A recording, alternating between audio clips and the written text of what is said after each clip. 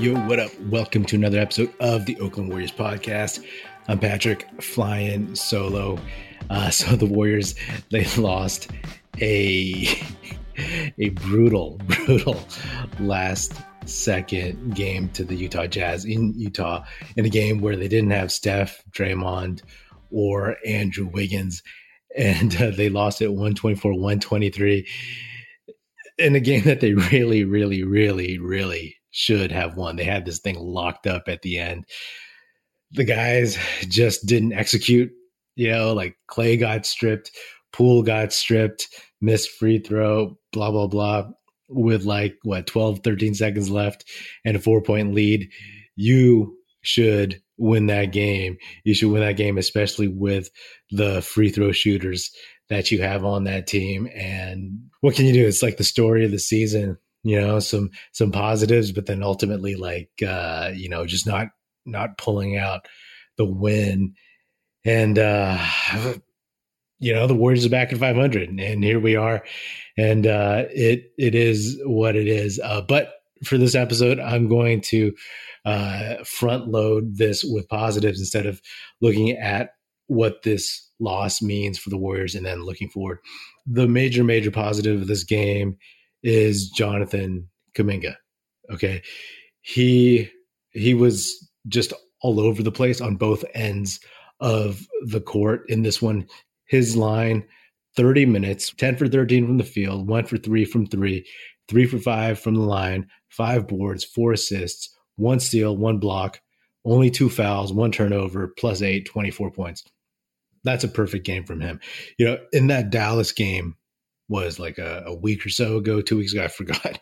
But I had said that he arrived. They lost that game in Dallas, but I was like, I don't care, because the signs were looking good and Jonathan Kuminga had a breakout game. Now, just to back it up on his arc for the season, right? He got minutes off the bench in the first game, and then he got minutes off the bench in the second game, and then Moody replaced him, and he rode the bench until the last game of that 0-5 road trip.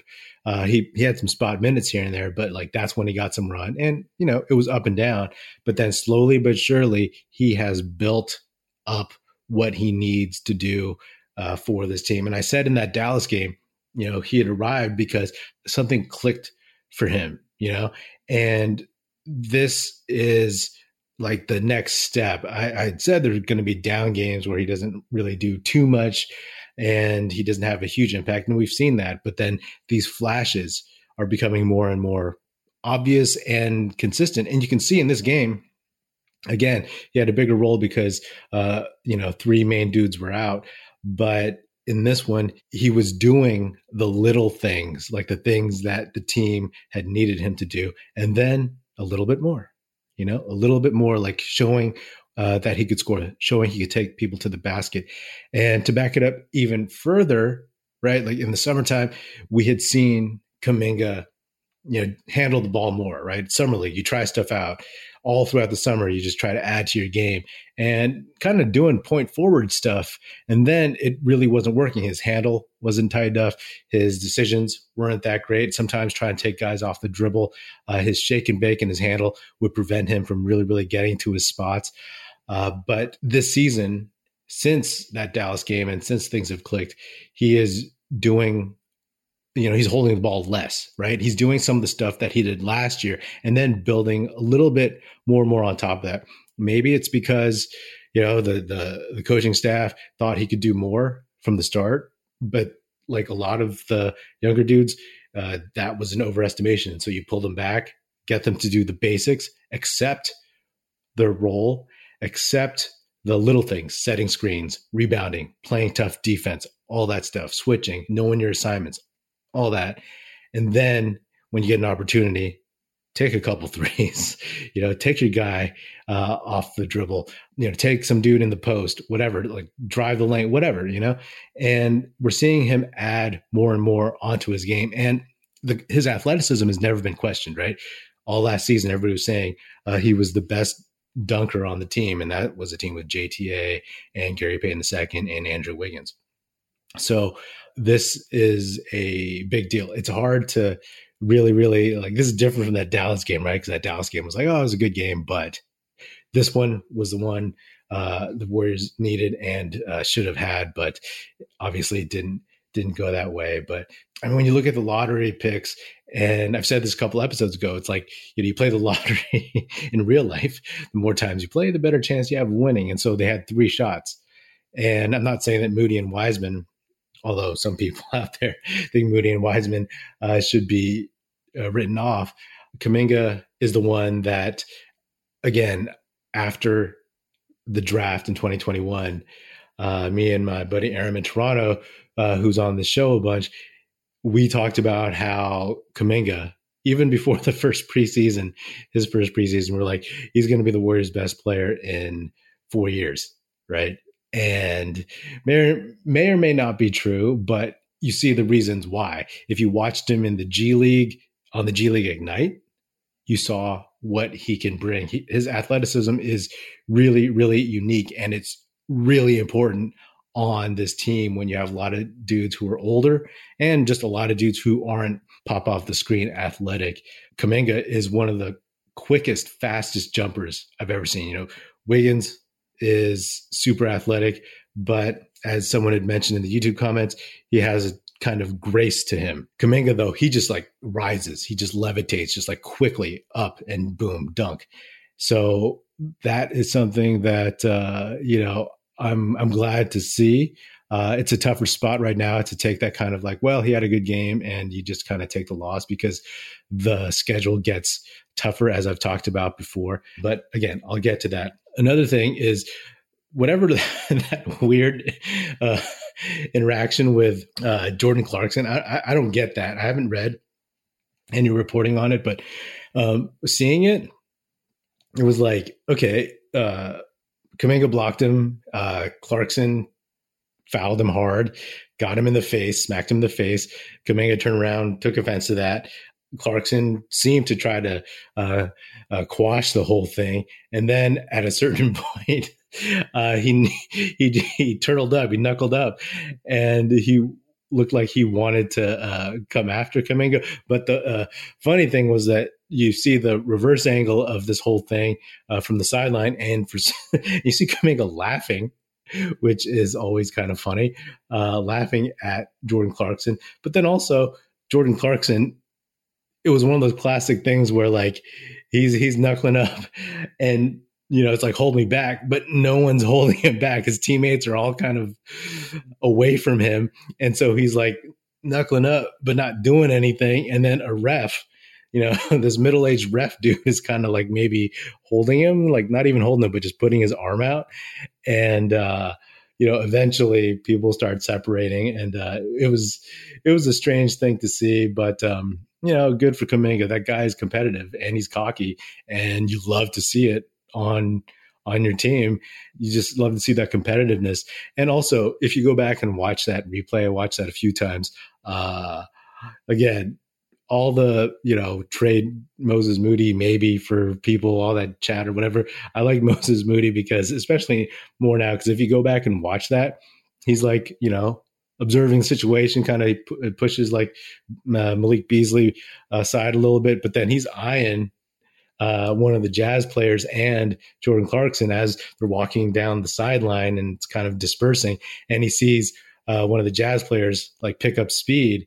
Turns out the Jazz player was just running to Clarkson to maybe calm him down or something. But then Moody, he sees that from the crowd of people, and he kind of like sprints, he like ducks under somebody and then sprints over just to be there in case. So he had Kuminga's back. You'd love to see it. Like he was there to cut him off or, block that situation if one of the Jazz players started coming back at Kuminga. So, regardless of whether or not Moses Moody has slow-ish foot speed, or if he can't crack the rotation, or if he's not contributing as much as we had thought, or his team defense isn't as good as we had hoped it would be at this point, I respect the hell out of him for just being that dude and having an eye on that and having his teammates back. So props to that. it was a fun game to watch. I love the fact that the Warriors came back. It's just that, they couldn't close it out. There were so many points the Warriors left on the court. I don't want to harp on Klay Thompson, but like the whole first quarter felt like a flashback to all those Klay ups from early in his career when he would just clank layups all the time. And he ended up 8 for 25 in 36 minutes. 4 for 11 from three, but, had some mistakes definitely along the way. And it is what it is. It was weird. It was really weird to see Klay out there with all these, new-ish dudes from the past couple of years without Steph and without Draymond, right? Because we've been so used to seeing Steph out there or Draymond out there or both of them out there and definitely Wiggins out there, but no Klay. And then seeing Klay out there with, Looney and then a bunch of younger guys and, free agents, it was kind of a trip. I wish Klay could have hit a couple more shots because I would have given them more of a cushion in this one. But, it is what it is. I'm sure Klay knows all the mistakes. He would love to have all those layups back. He would love to have that, final minute strip ball back. But like I said, it is what it is. They're 13-13. And right now they are in 10th place in the West. They are tied with the Timberwolves, who are currently in 11. And they're 4 back behind the surprising New Orleans Pelicans, who are in first place because the Suns got whooped again 2 games in a row. And it's worth mentioning at this point, right? Because I've been talking about the standings for a while and just how tight they are. But I've talked about the game in 5-game chunks. But right now, I'm actually going to look at like what the Warriors have left in this 5-game chunk, right? It's the Celtics, who are playing really well, and the Warriors are not going to have Wiggins on Saturday. Primetime game at home against the Celtics. And then they go to Milwaukee, they go to Indiana, and then they go to Philly. So this was the first game, this Jazz game of this next 5-game chunk, and they're 0-1. Those are 4 tough teams, tough games. 3 of those teams were Eastern Conference favorites, and then Indiana is a surprise team that obviously beat the Warriors just a few days ago. So that's going to be really, really rough. And then after that, they're still on the road. They go to Toronto. They go to the Knicks. They go to the Nets. And then we're on Christmas, and they play the Grizzlies at home. So this stretch is going to be rough, really, really rough. So, as tough as the beginning of the season was, prepare yourself, like literally prepare yourself for it to get even rougher, because these are actually good teams that they're playing against. And, we had hoped that when the Warriors started winning a few and that they started looking, quote unquote, more like themselves, that they would squirrel some wins away and start gaining some momentum. But it was still a little up and down, especially recently. And now with some guys who are a little bit banged up. I mean, we've talked about how this team, they were really, really lucky with health. The only major injury they had was, not even major, only injury they had was Donte DiVincenzo being out for the first couple of weeks. And now Wiggins is out for a while, or at least this is going to be his 3rd game against the Celtics, that he's going to be out 3 games in a row. And then Steph with his bum ankle a little bit. And then I actually don't know what Draymond's issue was. Maybe they just sat him. Not exactly sure. But it's going to be tough. If we look at that run, so Celtics, Bucks, Pacers, Sixers, Raptors, Knicks, Nets, Grizzlies. That's 8 games. That's 8 games, right? And I do not. There's a really, really good chance they can come out of that, like, I don't know, 2-6, 1-7. It all really depends. A lot of those games are on the road, and it'll be tough. It's really a question of the health and how these guys come out and play. There's some positive signs, right? Like I said, Kuminga looks good. Donte DiVincenzo, I've talked over the past few weeks about how surprisingly good of a rebounder he is for his size and his position. He had 9 boards against the Jazz. So that's a positive. JaMychal Green, he's showing some flashes, but again, he's definitely shown where he doesn't fit as well so much. So that's an issue. But it's I'll maintain optimism, but right now the Warriors, they're not there yet, and it's tough that they haven't gotten to where they need to be, because this stretch is where when you looked at the schedule, it was like, okay, this is the first gauntlet that they kind of have to run. And it feels like they could use another couple of weeks to shore themselves up before they run into it. But, you do it, and then you see what happens. If they go 0-8 in that stretch, if they go 1-7, 2-6, that's going to be bad. So prepare yourselves for something bad. I'm not saying it's going to happen. Hey, they might come out of this 6-2 and put the league on notice. But it's something just to be very, very much aware of, especially the way the Warriors roster is looking right now. The NBA season is heating up, and there are still so many unknowns. Like, will James Wiseman actually be on this Warriors team by the end of the season? I hope so. When I'm looking to get in on the action, I bet with DraftKings Sportsbook, an official sports betting partner of the NBA. New customers can bet just $5 pregame moneyline on any NBA team to win their game and get $150 in free bets if they do. Check this out. Right now, everyone can earn up to a 100% boost with DraftKings stepped up same game parlays. Go to the DraftKings Sportsbook app, place a same game parlay, and combine multiple bets like which team will win, total rebounds, and more. The more legs you add, the bigger the boost, the bigger your shot to win big. The app is super easy to use. Just pop it open, do what you got to do, and you're good to go. Download the app now, sign up with code TBPN, place a $5 pregame moneyline bet on any NBA team to win their game, and get $150 in free bets if they do. That's code TBPN only at DraftKings Sportsbook. Minimum age and eligibility restrictions apply. See show notes for details. James Wiseman's back. Also, I know that'll make a lot of you happy. It'll make a lot of you mad too. But he got 5 minutes and he looked fine. He looked fine out there. He looked like he was trying to do the things that he had learned in the G League for the Santa Cruz Warriors. He was setting better screens. He was fighting for rebounds. He was trying to get positioning. And, I look forward to seeing more from him in the next couple of weeks. Hopefully he sticks around. But, I think it's a promising thing. And obviously I want to see the kid succeed. I know a lot of people just want to move him, but hey, you better hope that he stays on the big league club, because if you're one of those people that really wants to trade him, then you better hope that he stays on the big league club and increases his trade value. Me personally, I want him to stay on the big league club and contribute and prove to people why he should stick around. But we'll see how that all plays out. That's what I personally would want. I would want him to be a good player, because as I've said to many folks, it's like, we need James Wiseman to grow into the best version of his 2022, 2023 self. We don't need him to be 2026 or 2027 James Wiseman. It'd be nice, but we need him to be a solid backup center who doesn't mess up, who plays solid defense, is a rim protector, can rebound, and moves the ball, doesn't hold it.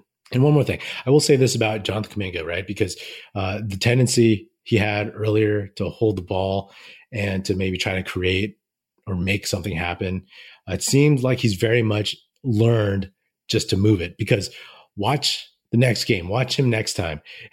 His first touch in an offensive set, like a set offense, he will move the ball. He won't even look at the basket. He'll catch it and he'll move it, and that may not seem like a lot, but earlier in the season, especially preseason, and then, even summer league, right? Like, he would get the ball and he's like, I'm going to do something.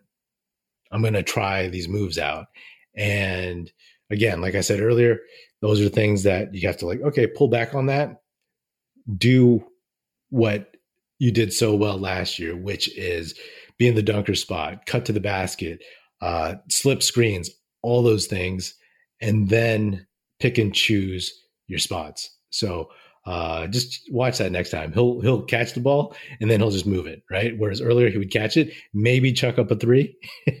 He doesn't do that now. He'll save his threes until maybe later in the game after he's made a good few plays so that he's bought himself some time not to get pulled from the game.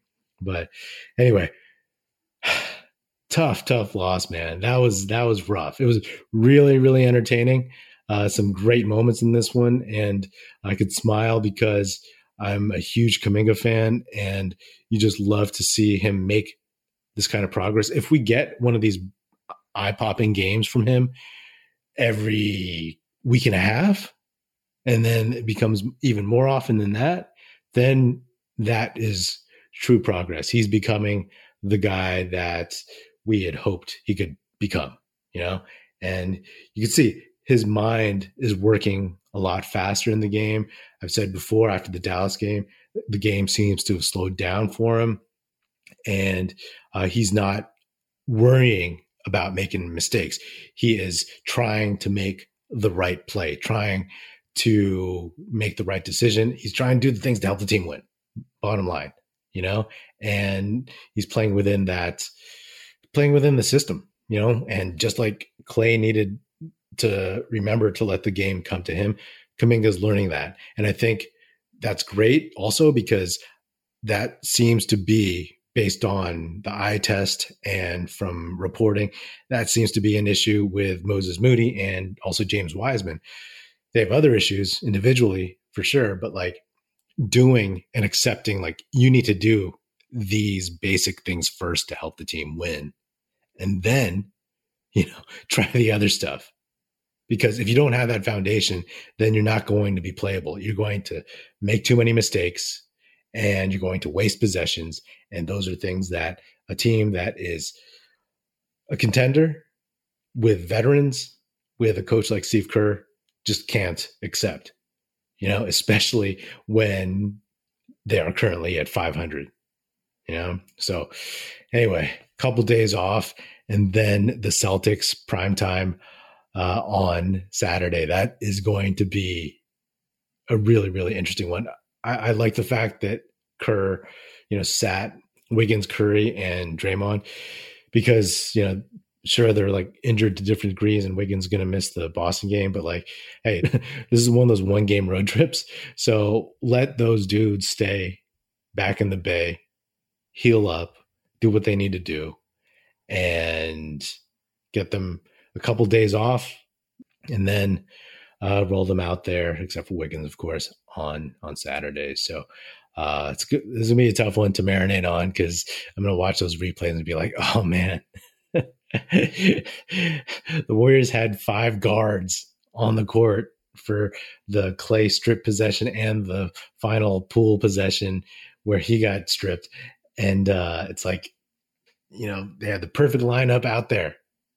Ball control, good hands, good free throw shooting, and they couldn't pull that one. They couldn't pull that one off. But anyway, that's all I got. That is another episode of the Oakland Warriors podcast. Be sure to subscribe wherever you get your podcasts. Feel free to hit me up on Twitter at Patrick E. Pino or at Oakland Warriors. Check out our YouTube channel where you can watch this episode, youtube.com/Oakland Warriors. Check us out at oaklandwarriors.com and be sure to tell your fellow Warrior fan friends to tune in and listen. The Oakland Warriors podcast is produced by National Film Society and is a part of the Basketball Podcast Network. And if you're so inclined, please do leave us a 5-star rating on Spotify and Apple Podcasts. And if you want to leave us a nice review saying good stuff about the show on Apple Podcasts, that would be hugely, hugely appreciated, and it would be very, very helpful. Thanks. That's it. Music in this episode provided by Paper Sun. Special thanks to Paul Amardo for production support. See you next time.